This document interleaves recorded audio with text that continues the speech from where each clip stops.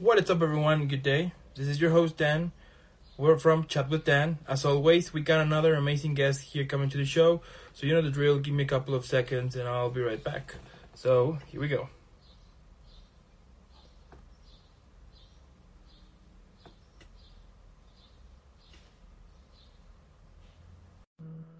I think we did it. No, we didn't. Oh, man. Yes. There you go. Perfect. So, can you hear me? Yeah. Yes. Yes, I can. Yeah, you can hear me? Yes, I can hear you. All right. Can you hear me? Perfect. So, yeah, I can hear you. Yeah. It was kind of a cutting a little bit, but I think we're good now. Okay, good. Yeah, I think we're good. Yeah. So, Elizabeth, thank you so much for being here on the show. This is another episode of Chat with Dan. By the way, your session today, this interview, it's the end of season 3. So that's really cool. Yeah. Thank you so much for being here. Now, before we, As a season finale, I like it. Yeah, this is finale, pretty much. Yeah. Now, before we start, I need to give you an epic welcome to the show. So let's go with the cheering effects here. Here we go. There you go. Perfect. You deserve them. So before we start with the whole with this interview, tell me, where does your passion for acting comes from? Well, I've really been doing it for a really long time. Probably since I was maybe 10 or 11 years old. Like 20 years ago, that I started just getting into community theater and getting into musicals that way, as well as straight plays that have no musicals in them, and really just got really involved where I currently live in Greenville, South Carolina, so all the way on the East Coast, and yeah, just kind of been doing it ever since. Yeah, so that's how I got involved. How cool. And so, having over 15 years of experience in music performance and stage acting, tell me, what are some of the best memories you have, like during those performances?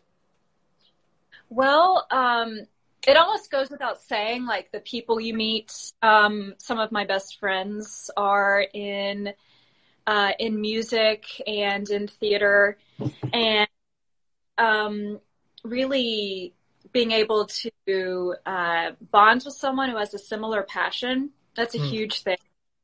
And all the fun personal memories, inside jokes that you get from that. But in terms of as an artist, it's extremely fulfilling to be able to tell stories, and stories that they can be fantasy or they can be realism or anything in between. But as long as the story itself is true to like the way we live life and to the human experience, it's worth telling, because there's always somebody who writes in or who comes up to you and says, that story really resonated with me, or that reminded me of someone who would love to hear this. And that to me is some of those best moments are when you know that the story meant something. And it's not always the super dramatic story that does that. Sometimes it's comedies too, because you can learn things from all sorts of ways of telling a story. But that's when you know, like, okay, I'm doing the right thing, even though it may not pay a lot or have insurance or whatever it may be. Like it's ultimately really important. So those are some of my favorite memories, like people just coming up and saying how much what we do a lot, in music or in theater. Yeah. Wow. And what is the thing that you like the most about stage acting?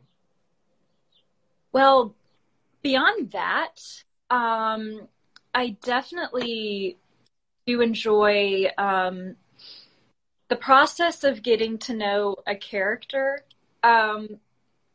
It's really interesting very much like almost like you're doing your own interview with a character, asking them, you know, what do you like to eat, and what do you, you know, think about this, and what are your goals, aims, and what tactics are you going to use to get those goals, and so it's almost like you're doing an interview, getting to know somebody, even though they may be a fictional character.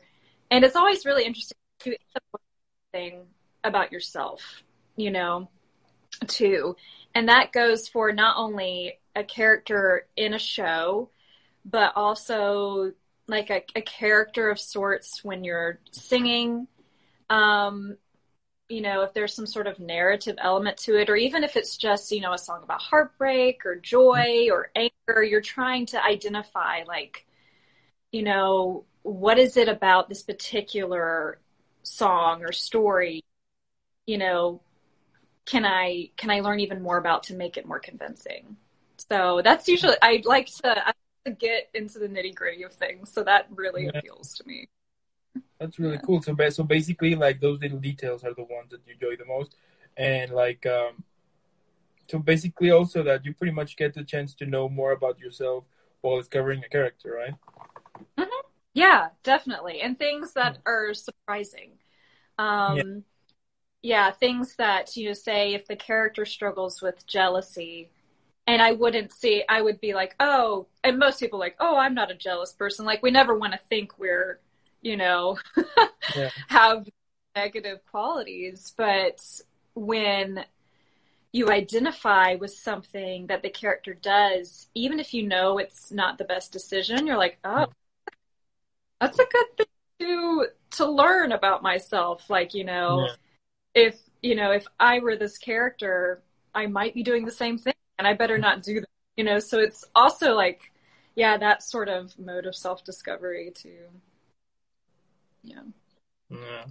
And tell me, how you will usually prepare before going on stage?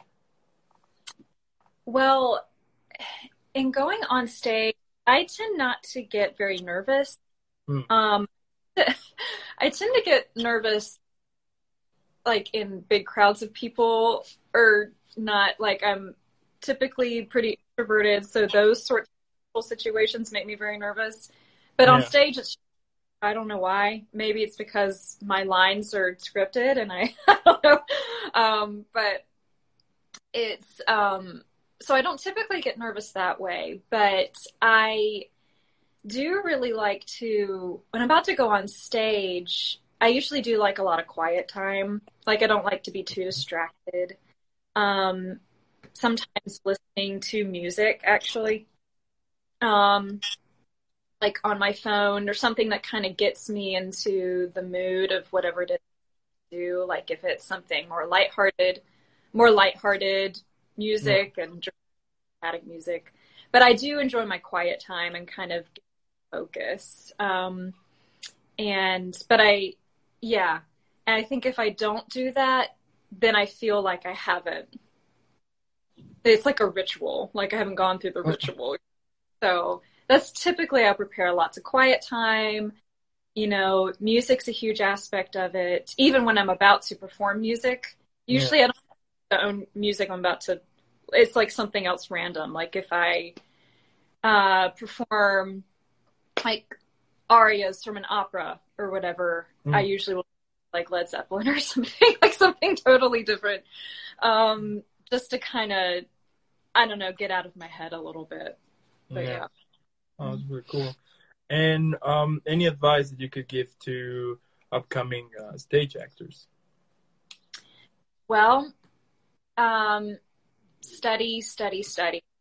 There are some people who just make it big, you know, whatever that means, whether or not it's Hollywood or getting into whatever they want to do, by sheer luck.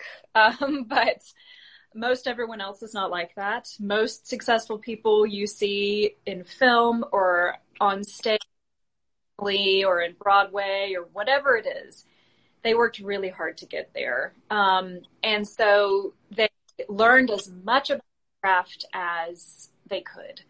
So working with other great actors, working with other great directors, or if it's in the area of music, working with great teachers in that area too. Like, just learn as much as you can, study it, absorb it, because there's always something you can do better. Really, a lot of some of the greatest acting, teaching I've gotten has been in a middle of a rehearsal with a great director and with other great that you can talk to. So surrounding yourself with quality people and learning as much as you can about it. It's not necessarily get an agent or do this, although those technical things, eventually you may want to do that, but there's no point in doing any of that if you don't know what you're doing. So that's just study it, absorb it, work with great people, and that'll be a great start for anybody wanting to get into that. I agree on that one. And moving on with your career, you also do voiceover. Now, tell me, what made you wanted to start doing voiceover? It was interesting. I used to be an upper school teacher, so teaching high school and middle school age students, like from 12 to 18 years old. And I was teaching class, and I had someone come in who started theater, went into film, but he also went into voiceover. Okay. And came into my class twice to speak, and the first time was about voiceover. And I was like, okay, that's interesting. And I had always casually thought about it, but I just, teacher life, it's not easy to balance that unless you really want to do it.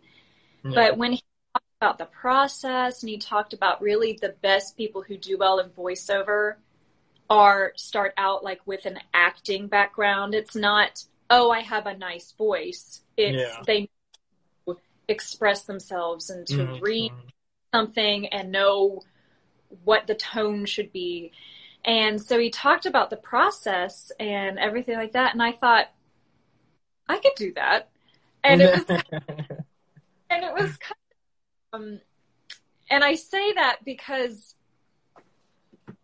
I had all of that experience. Yeah, you already had the background, Master's in theater, a master's in voice, actually. So it's not even just acting. It's also like my first master's was in vocal performance. So it's like specifically the voice was focused in music. I'm like, well, I could maybe combine the two and really pursue a lot of this, because when I got more into teaching, I was able to be in shows, traditional theater, less and less time consuming. And unless it was the summer or other times off. So I was like, this would be a great way to also fulfill that part of me. And to really keep all of those skills sharp.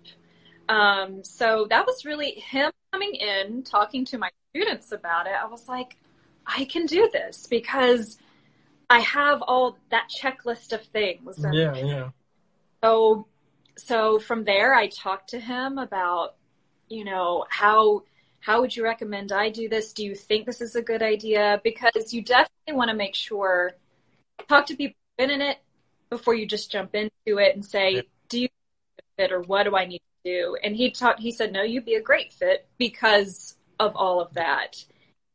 So it was really because of him, and that's really awesome that, that worked out kind of that way. I just kind of went for it after that and did a lot of research.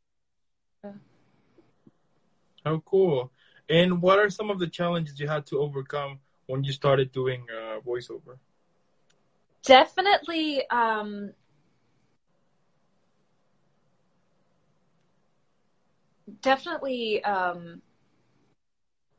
would say money. I do have to say that in terms, it's an investment. Equipment and the equipment is a big deal. And so doing something that would be appropriate for a beginner, like, beginner level equipment, but that was able to give still good quality sound. And so researching that, I like researching things. So that was fine. But then affording was something else. And so, and learning the setup, even to this day, probably my weakest with voiceover is the production aspect of it, in terms of editing and making sure not to over edit.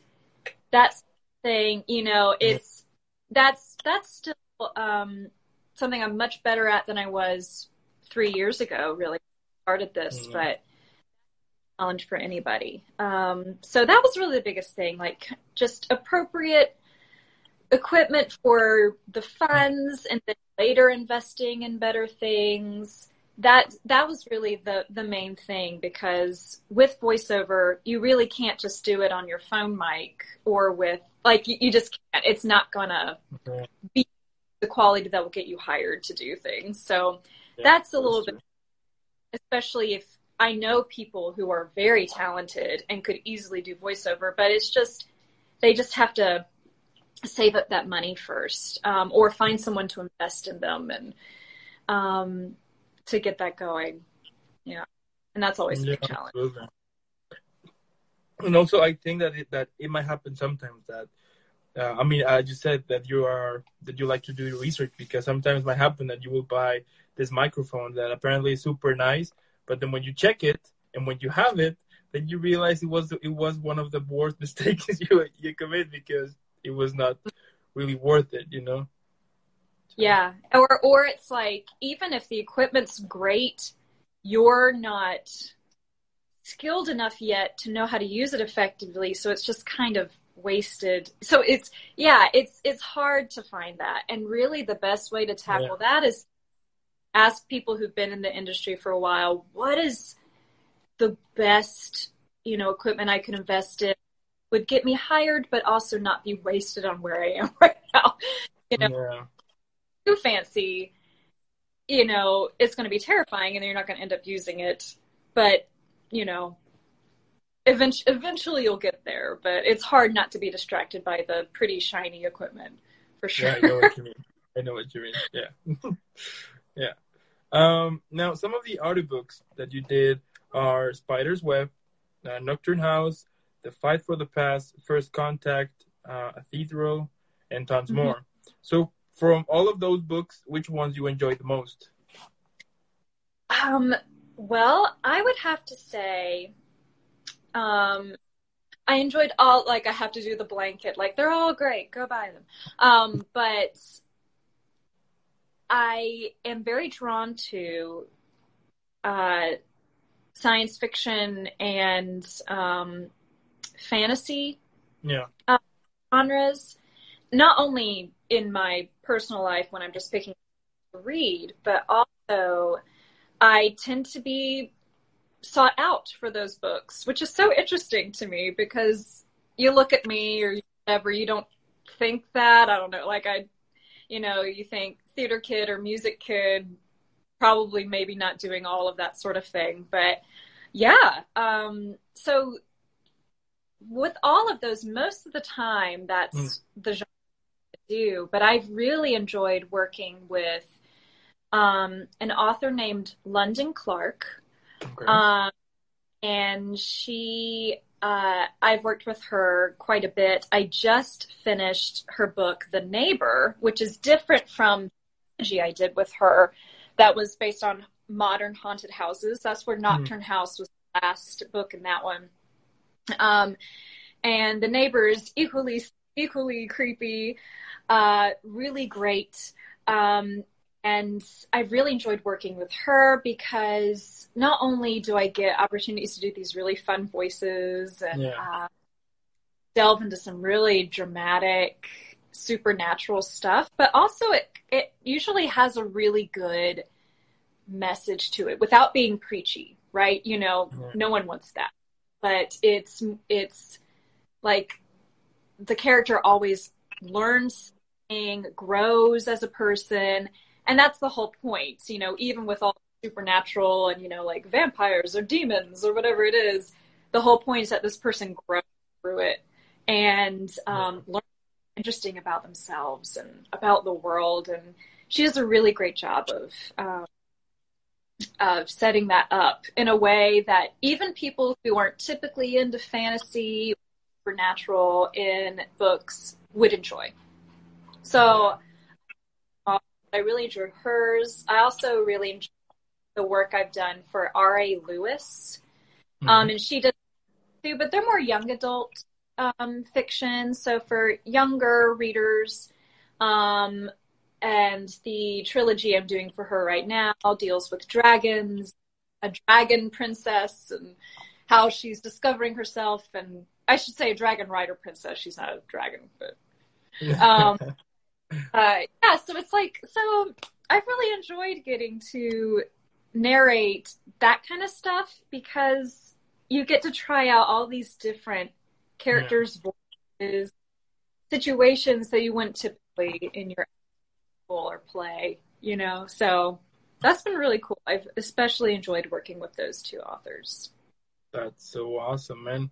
And tell me, how do you prepare to play a character? I mean, how you come up with the voice, with a proper voice tone for each character that you have done? Well, it's the first thing is really, I always have to watch myself that I am not hurting myself vocally. You mentioned in the beginning, before we started this interview, you were talking about, the process of talking with other voice actors, taking care of their voice, and, being in music, vocal music, such a long time, that's like second nature to me, but it's still difficult because, for example, the one that I just finished, which was The Neighbor, has, demons and like fun, sexy neighbors and whatnot who are men.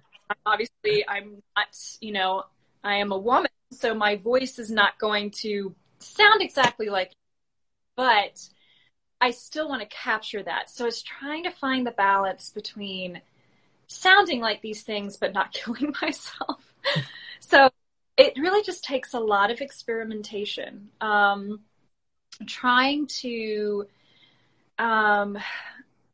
really warm up before you start narrating, or even before you start experimenting with what the voices will be. You should never really just wing it and be like, oh, I'm just going to, narrate and see what happens. Yeah. But at the same time, there's a little bit of winging it, like, where you should go in prepared, but you should also go in open to changing things if it's just not working. Yeah. So really warming up, really making sure you are delving into, asking what the author might want to. Some authors are very open, like, you do whatever you want to. I totally trust you. And some authors are very particular about what they like. And so you're working, you are working for them. You're an independent contractor for them. And so within a reason, you should try to accommodate what they want. So that's something to consider too. And so all of that to say, like, say this most recent book did involve demonic spiritual entities, ghosts, etc. A lot of times the narration itself, like the text of the book, will give you, or a well-written book will give you a hint as to what they're going after. They'll say something like his gravelly voice, and you're like, okay, so there has to be some edge to it. And as a vocalist, we call that like vocal fry, where it kind of goes that kind of quality to it. Which as a whole, you shouldn't be speaking like that all the time. It's really not very good for your voice. But to kind of balance that with like keeping things nice and open up there as a vocalist, that yawning effect, where you can kind of keep the voice fairly protected even as you're doing hints of graveliness. You can't do an entire gravelly, like, you know, it's just not possible without hurting yourself unless you just sound like that, like Clint Eastwood or, but we all can't be Clint. So it's, again, finding balance. There is experimentation, but the experimentation should be healthy, and it should be open. Like there have been times where I've really wanted to pull off a certain effect, but I just can't. And I have to realize my voice doesn't do that.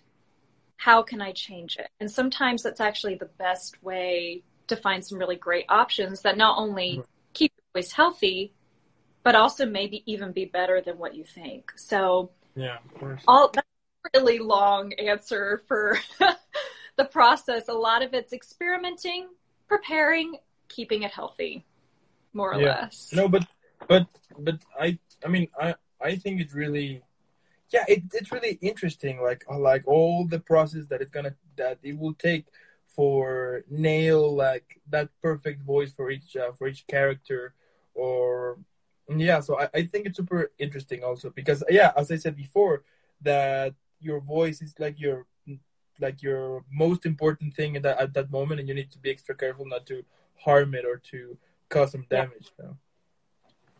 Yeah.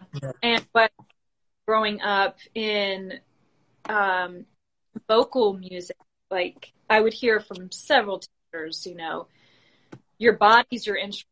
Like, you know, like it's not like a violin that I can just pack away, or a guitar that I can put as, you know, your body's your instrument. You use the whole body to produce this sound, and you have to take care of it. And so that's why it's equally frustrating when, even if you're just a little stopped up, sometimes you can push through it and it won't affect the sound on the recording. But sometimes, oh man, I sound like a different person, or I sound like I'm speaking like this. And so you're like, I can't. Right? So that's frustrating. So it can be frustrating. It's cool that my body's my instrument. It's also, you know, something different to work around than your average instrument, for sure. Yeah. Wow. And tell me, what is your approach for each audiobook? I mean, what's your goal on each performance that you do? Well, you know, it's really similar to when we were talking about stage acting. The type of projects I choose, or how I prepare for that, or what my goal is. My goal is to tell a good story. Yeah. And a story worth telling, you know? And with most all my audiobooks, you know, there are some that, you know, just like different characters, there's some audiobooks that resonate with me more than others. Especially breaking into audiobooks. Initially the books you may receive contracts on may not always be what you expect, or maybe the quality that you want, because a lot on Audible, which is what I mainly do, like with Find Away Voices and private contracts too, but typically there's, you know, like it's the more experience you have, the more clout you're going to have to get some of these really great works. When you're starting out, you know, you kind of have to work through maybe some that are also just starting out too. I'm trying to do it the most diplomatic way possible. But I would have to say, especially being in this for a few years, you do get to that point where you can really, you know what to look for in terms of what's going to be a good story. I think you also, what I tend to look for is someone who grows. And you would think that would be a normal part of the story. It should be, but sometimes some books, the character doesn't really change much. Yeah. it's black hair, that's what they call it in literature. And you're just like, I don't know. Like, I think there should be an arc of change, right? And so that's what I look for, a really strong arc of change. What do they learn about themselves? And so usually I ask, like, hey, can I look at the book first and everything? Like, don't be afraid getting into voiceover, especially audiobook, to ask that, to see, is this really a project I want to put myself into? It took me a while to learn how to do that, like ask to look at it, see if it's a good fit. I think also, as an aside, you do have to really through what you're comfortable with. Especially when it comes to, some people are very hesitant about language, like, strong language or sensual content. Yeah. Or even if just the message of the book is something you're like, oh man, I really don't agree with, like, sometimes there are books out there you're like, oh man, I really don't think that's right. That happens. So it's important to don't be afraid to look at the book first, skim through it, see what's going on, and really do decide, am I comfortable with conveying this? For me, it's very much a sensual sexual content. If it is not serving the story at all, like if it's kind of just in there, like, ooh, shock and awe, and I'm going to get more readers this way, which will, but if it's not really serving story, if it's just like too much, especially me, because this isn't my only job, it's, I still pursue teaching in college education and stuff like that. Sometimes you just have to be like, not really appropriate for that, but and so it's better to work through that before you start a book than to be like, yo, I'm not comfortable with it, and the author has to find someone who is, or, whatever it may be. And that's just something that you don't typically think about. You don't think about, when you're reading a book, just like casually reading a book versus reading aloud a book, you're like, oh, what am I comfortable saying? It's the same thing with like not comfortable doing certain things, saying certain things. You got to think through that and, respect your own boundaries, but also let other people know so you're kind of not throwing them for a loop either. Because it can be equal to find a totally new person for narrating a book if you all of a sudden not comfortable. Like, it throws off a timeline. It's just being courteous to yourself and to others to kind of really know what it is you're comfortable doing. Absolutely. So, yeah. So I just figure anyone who's watching this or will watch this who's interested, that's definitely something to think about, because sometimes after a while you'll be like, oh, okay, what am I going to do with this? Or do I want to, do I not? Or, all sorts of stuff. So, yeah. Absolutely. And what would be your top 5 on your favorite books? Favorite books I've narrated or books in general? Both. Okay. That's good. I'll go with what I've narrated.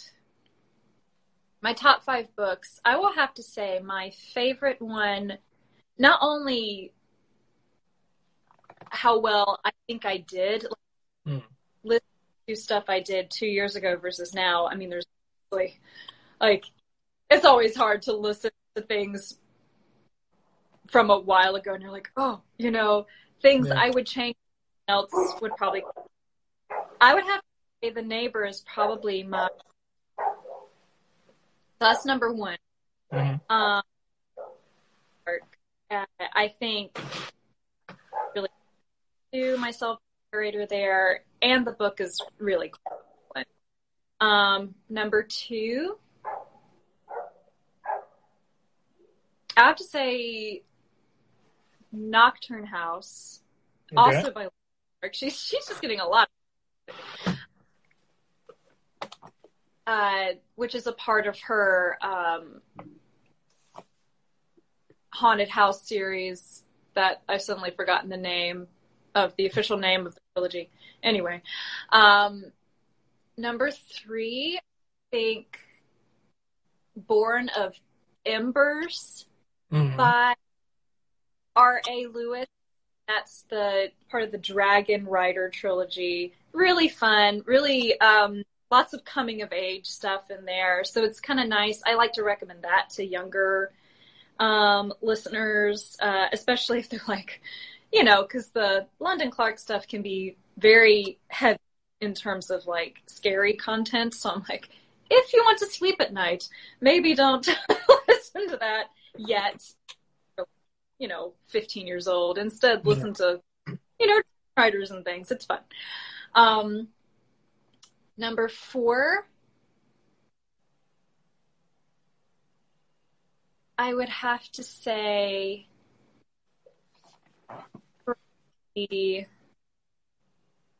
oh gosh. It's hard to think about it.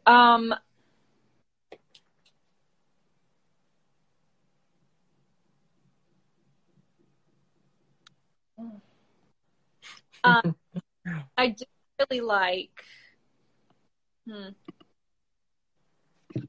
trying to get, it's so sad. I've done so many. I'm like, I have to look at the actual names of the before I tell you. That happens. Yeah. I really liked Ethereal. Ethereal is one, I've only done one book by this author, Carrie Reed. It was really very good. It's also more young adult focused. Also has to deal, it's kind of steampunky, but it's kind of like there's like a science-based world and like a magic-based world, and they're kind of at odds. It's very interesting, very fun. Okay. And then I think number 5 would be Wickering Place, another London Clark. And that's also within that haunted house trilogy that she does. Legacy of Darkness, that's what it is. Legacy of Darkness, that's the trilogy name.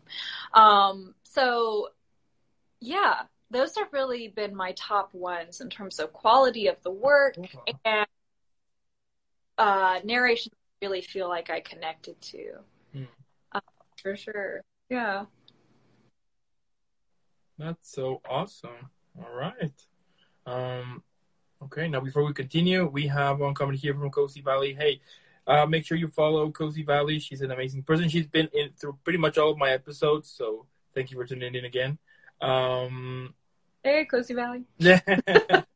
And back to the interview. So you got first place 2 times for Readers Theater, one for poetry interpretation at the SCSTA festival several times.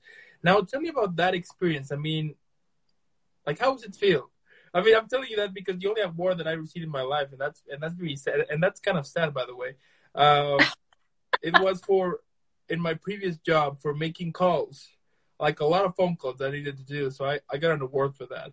But that was pretty much the only one that I got. That's so sad. Part is an award. Yes. Well, so. Yeah.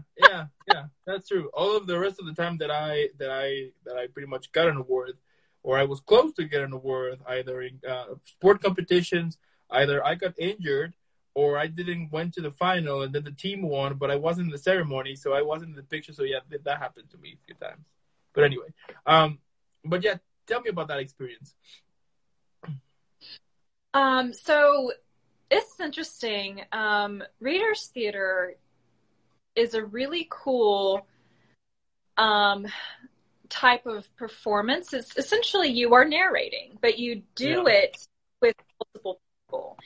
And so in the competition setting, you can also just do it as a performance. In the competition setting, there's usually a lot of choreographed movement and playing with voices and writing out the script so that it kind of flows amongst, like, from actor to actor. and you're supposed to hold your notebook there, but still see your face, but hold your notebook there like you're actually reading and narrating, but still maintaining eye. So it's like a very interesting, it's basically like taking an established story, making it more of a script, but still keeping that storytelling element to it. So I love Reader's Theater, and there aren't a lot of places that do it anymore, but really a lot of the skills I learned doing Reader's Theater helps me tremendously doing voice acting.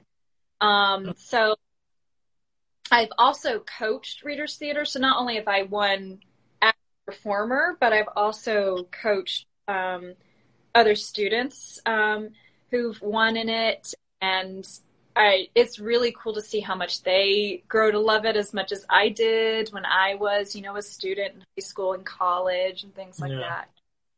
So it really is it's like storytelling. You've got to have that. It's like opening the book and saying, here's our story. But yeah, one really cool Reader's Theater I participated in was a Reader's Theater version that we put together ourselves of Telltale Heart by Edgar Allan Poe. Creepy, as we all know. And if you don't know, I would strongly encourage you to check out that short story. So there's many cool things you can do, because in the short story, it really is just like the old man with the eye that bothered the crazy dude who's the main character. And the police, that's really what is, so it's like 4 people, more or less. But we made it into the narration. We made voices in his head. So I was one of the voices, another girl was another voice. And so we would say things with him at the same time and taunt him. But it's all coming from the actual story. We're not making up new lines. Okay. But it was a really cool effect, kind of adding to the madness. You can kind of do cool things like that with Reader's Theater when you have multiple narrators versus just you. And and so I try to do that. I tend to gravitate towards creepy or unusual stories for Reader's Theater. I did an adaptation of The Lottery by Shirley Jackson, which, again, another short story. If you haven't read it, you got to read it. Super creepy, dystopian, crazy. It's so worth it. That I adapted, and my students placed for that one as well. They did a great job. We also did Reader's Theater from The Hobbit, which of course the aficionados should know. And yeah, so there's a lot of great things you can do with Reader's Theater. In fact, it's something that I think we should bring back more so into just casual, stage performance. It's usually more just in a competition setting. I think it's great, all sorts of ways. Absolutely. Yeah. How cool is that? And you also earned Outstanding Actor Award for the role as the princess. So tell me about that experience as well. That was actually in the context of a Reader's Theater, which is interesting. Okay. And this was for a Reader's Theater of another short story. Short stories are great fodder for putting together a Reader's Theater for sure. Yeah. Short story called Lady and the Tiger, where this princess falls in love with a man, but her father does not approve, and so he puts him into the ring, as it were, and says, okay, either he's going to die by a tiger, or if you pick the tiger option, or he's going to be given in marriage to a lady. And you, the princess, have to choose between the two. Would you rather see him live but marry someone else, or would you rather see him die in a horror? And so I was the princess in that instance, who wasn't your typical Disney princess-esque in terms of, she had a lot of dark and selfish, and she was really debating this. I don't know. I don't want him to be with anybody else. So what do I choose? Yeah. So very interesting story. So I actually was given a special atypical award. They don't typically give outstanding actor awards unless the judges were like, we have to give this actor something to. So they gave that to me, which was very, very flattering, very humbling too, because I was working alongside some really great actors and narrators. So that's what that is from. So The Princess from The Lady or the Tiger, which is another, again, kind of weird, interesting short story that I participated in narrating. So yeah, that was a very cool experience. And wow. So. Wow. And moving on, you also do singing. Now let's talk about your singing career. So from the reel you have on your website, we can check a lot of songs such as Feeling Good, If You Want Me, Lay Down Your Head, and tons more.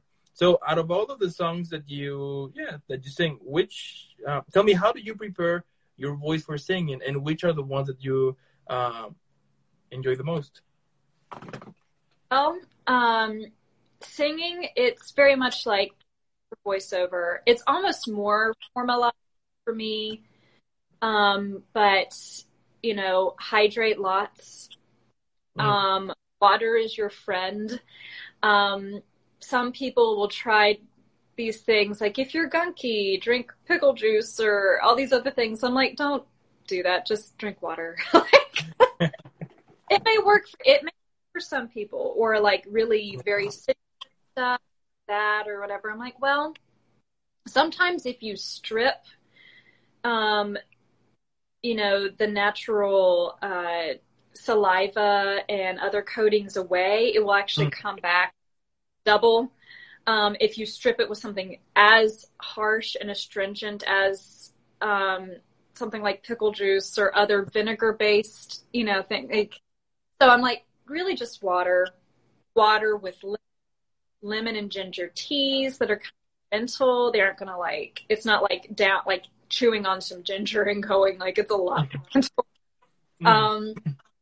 But hydrating a lot and vocalizing, doing your do re whatnot. There's a lot of breath support that goes into it as well, just like with voice acting and audiobook narration. And so really working on how not to clench and strain when you're singing in order to get support, but rather a lot of it's isolated ab workout. Like really singing, if you sing most of the time for an hour, you burn 100 calories. Like it's actually the workout. But some gentle, working on support from the breath, like being able to make sure you keep the lungs expanded for longer, because when we're just breathing normally in or out, we're not having to think about, I need to hold my breath and sing out at the same time. It's kind of weird. So you have to learn how to do that without losing support and getting super breathy. Eventually you can't produce sound anymore. So hydrating a lot, doing a lot of vocal exercises, which like on YouTube, if you're just casually looking at singing or just warming up the voice, there's tons of different resources on YouTube for some good quality, simple, singing warm-ups, stretching a lot, and kind of working on a lot of breathing exercises too. So that's usually what I do. Hydrate, vocalize, and breathing exercises are some of the biggest things. And again, YouTube is a great resource for all sorts of stuff like that. Or Vimeo, you have that too. Like there are a lot of really good quality people that just get you started with that if you're looking into doing that. So that's really warming up the voice, very, very similar to warming it up for narration, and keeping it healthy. And don't get slack. It can be very easy to be like, oh, I don't need to warm up for this. But then your voice gets so tired because you didn't warm it up. You didn't do it. So those are my three things, like hydrate, vocalize, well, in the voice world, we call them vocalizes, vocal warm-ups, breathing warm-ups too. And that'll help all of that sort of connect. So. Okay. That's really awesome. And do you usually, for example, let's say that you will do in a day, would you do singing and also voice over, or just like one day you will do singing, the other day you will do voiceover, like how you do it? Yeah, that's a good question. I try to keep them separate. I think you can do them both in the same day. Like if you have, like I sometimes will sing with a concert choir or whatever. Like if you're going to sing that day, you could, but I try not to wear out the voice, especially if you're in narrating as really long chapters, or it's very vocally involved, like in terms of voices or weird voices. So really just don't try to push your voice. And you can tell, like, if you're starting to not even just get a little gravelly or scratchy in the throat, but also your voice starts to break a little bit. That's when you're like, oh, I'm not hydrating enough, or my voice is just tired. Give it a break. Listen to your body. So typically I don't do them both at the same day, but some people are like powerhouses and can do it with no problem. I am not one of those people. So typically I don't do them the same day. I try to alternate, or I'm not out. And tell me, any advice that you could give to someone who starts singing and someone who starts doing voiceover? Well, really, my answer to the last question, listen to your body, take care of yourself, hydrate a lot. Again, water's your friend. Water's amazing. Drink lots of water, and don't wear it out. Like, don't feel like you have to push yourself to do everything, singing and voiceover in the same day. Usually you're just gonna, overuse is a problem. Your vocal cords can get a bit swollen when you do that, and that can affect the sound of your voice. Just really take care of yourself. And do ask for more time than you need on the turnaround of a book. Always ask for more time than you need, so that you can, if your voice is not feeling up to par one day, or you really rest, you get a cold, it's just not going to sound good. You have time to do that without having to reschedule it 5 times. I push the due date for this book. Just give yourself more time than they need. If they insist on a fast turnaround, they may not also be insisting on quality work. So just keep that in mind. Always think about, got to keep it healthy. If it's not happening today, it's not happening today. Listen to your body, and you should be okay. Sounds like a plan. That's awesome. And tell me, if you could do the voiceover for any movie, TV show, or even a video game, why not? Which ones you would choose? Anything Star Trek. I love Star Trek. And, since there's so many, spin-offs and different franchises for Star Trek, they have, the original animated series, they have Star Trek Lower Decks, or, kind of the goofies at Star Trek. I would love to do anything like that. I would love to get into more voice acting for animation. And it's a very niche community. I have been shortlisted 1 or 2 times to audition for one, but have never quite made it. So to me, I'm like, I've been shortlisted. That's all I need, that I could possibly be considered without even getting it, is a huge deal to me. But I would love anything like that. Of course, they got Star Trek video games. Anything like that would be very cool. Related to Star Trek. Oh yeah. So Star Trek, you could cover a whole gambit of video game, movie, animated series. I'm all about that. That would be cool. That would be really epic. Yeah, definitely. Yeah. And I think like also like with how technology is going these days, and the fact that now video games and animated series, they look really, they look really good. So I think that has also give the opportunity to you guys to have like more opportunities, and at the same time to play so many different characters, and to be as you said before that you could play as a demon or as a monster, and you need to do like the voices and everything. And I mean that's just really cool because you are just you don't have to like to dress up or nothing. You can be pretty comfortable. You just need to do the voice, which at the same time, of course, it is really exhausting. But that's really awesome, and you can tell also that how this whole process has been going, improving. How it's improving, because back in the day, for example, for video games or for animated series, the dialogues were horrible, and you will get bored, or you will be like, what the hell am I watching? That at some point they didn't make any sense, especially like in video games, or it's some animated series too, but I don't remember which ones. That the moment is epic, or the situation at that moment is epic, and then the character says the most cheesy line, but he said in the like without emotion, and then you're like, are you kidding me?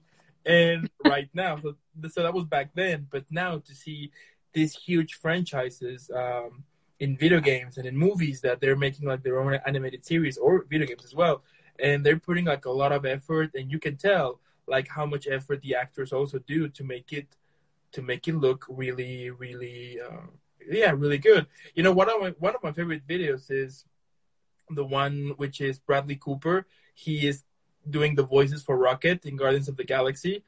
That is so hilarious because you can see him like really moving and like pretending he's holding a rifle and screaming and doing, and you're like, yeah, that's really cool. So yeah, like it really is. Sometimes I have to, because I'm in a smaller booth and like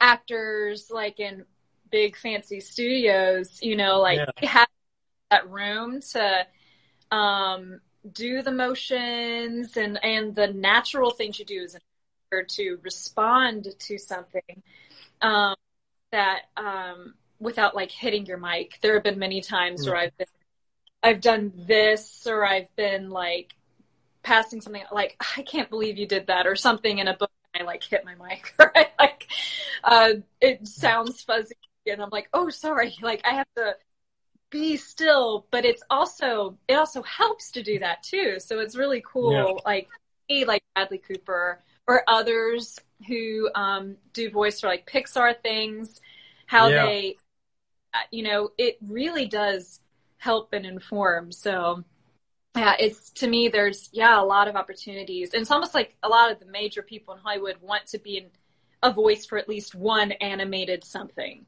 It's like a thing. To be able to do that, and how much fun it is, and how memorable those characters are. It's like a great thing to add to your resume for sure. Yeah, absolutely. I also saw one time this interview with Tom Hanks when he said about doing like the voice of Woody for Toy Story, and he said that sometimes it would cause him like a heart attack because all of the effort and emotion that Woody for Toy Story had, that he's jumping and running and screaming, and that at some point he felt like I'm gonna have a heart attack. But it's really awesome, and because of those amazing performances, that is why we have like so many amazing characters, like in the Pixar movies, Mm-hmm. Oh yeah, no, I mean it's just, and it's, you have to focus on the voice and focus on like cadence of what you're saying, the pacing, and articulate words actually make sense. But especially you do the audiobook, but especially trying to match it up with the vocal movements or the physical movements of an animated character. that's quite a skill that I would love to break into sometime. I have so immense respect for people who do that. And I almost have a few times, but not yet. We'll see. Maybe someday. Yeah, definitely. We need to make this viral. We need to put hashtag. All right. Yeah. We need to make sure that you get into the next Star Trek. That would be epic. Yeah, that would be cool. Yeah, absolutely. Now, tell me what you will usually do after a day of voiceover. Like, in order to relax, what is your number one thing? Just like going on stage to perform, listening to music, actually. Music's such a huge part of my life, as it is for so many people. It's so important to so many people to really help them process things. And so after voiceover, listening to music, usually I will make sure to hydrate a lot. After that, hot tea. Usually, if I'm if I'm trying to heal to do voiceover, like, and I have like nose and all the horrible gunky stuff, I'll whip out the big guns with throat coat, which tastes like it tastes like really like licorice, but like super sweet, and it's just like it's too much, but it does work. But if it's just decompressing from a day of doing my voice healthy, lemon and ginger tea or something like that, and just like heat on the throat and the vocal folds really helps. And just making sure to kind of rest if I know it's going to be a big recording day, or a big singing day. And I try not to do those in the same day. Just kind of not talking much before or after it. Sometimes as a teacher, adjunct and whatnot, it's been hard to do that. Like, I got to talk to the students, but if I can help it, try not to wear out the voice too much, like going to a football game and screaming and then recording 2 hours later. That's not a good idea. So, like, just, again, restful. I like to decompress. I like quiet time. So that's typically what I do after a day of doing that sort of thing. Or leading. That's so cool. And tell me, what motivates you to keep making such epic performances? I mean, that's one of the things that got my attention, that when I was checking like your whole content, that you do like a lot of things. So I wonder, like, what is your motivation to keep up doing really awesome things and keep being so passionate about your job? So yeah. Really, and I feel like I've said this 5 times, but it's just so true. Telling a good story, a story that needs to be told, and that's just so important to me. I think the arts, especially, and that can be the more formal arts, like or musical theater or whatever it is, to the newer arts popping up, like voice acting, like other elements, like podcasting. To me, has a lot of arts elements to it, in the sense of you're really it's almost like art journalism to me, like in terms of all the things you really incorporate. And the arts are not, they're getting a lot of attention, but not a lot of support anymore in the grassroots area. We will pay big bucks to go see an IMAX movie or whatever, but like, in terms of people who are really trying to tell stories at the local level, nobody really goes to see them like they should. Like, even 20, 30 years ago, people used to be more involved in going to see your local orchestra, your local theater group, your local band. And,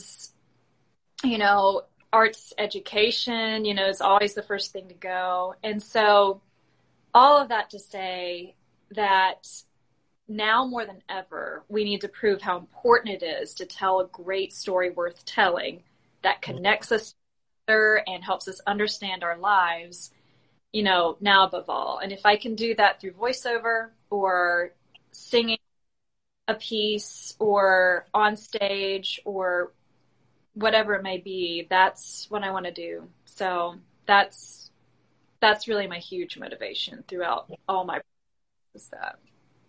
Wow. That's really awesome. Huh. Cool. That's really cool, actually. The fact that you want to give like 100% and to achieve that excellency and that epic performance as you told me. So that's really cool. Wow.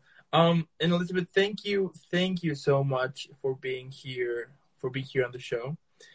This is season 3 finale. So what better way to end it with an amazing epic guest as you. I can't wait. Yeah, I can't wait to see more of your amazing job. Hopefully in Star Trek or in another big franchise, Pixar. I mean, we will see in the future, right? But I'm confident that you will get one of those gigs eventually. I'm super sure about that. So thank you so much. Those who are watching, thank you for tuning in. Those who are listening later on the podcast, make sure that you're following Elizabeth. So what I will do is that put pause for a while, go follow her, leave a couple of likes or a bunch of them, and then come back. And again, thank you so much. You are super talented, and yeah. Thanks again. It's been really fun. Thank you for doing this, for sharing our stories. We really appreciate it. I'm happy that you like it, and I'm also so happy that you accept. So before I send you off, I need to send you off again with an epic goodbye. So here we go again.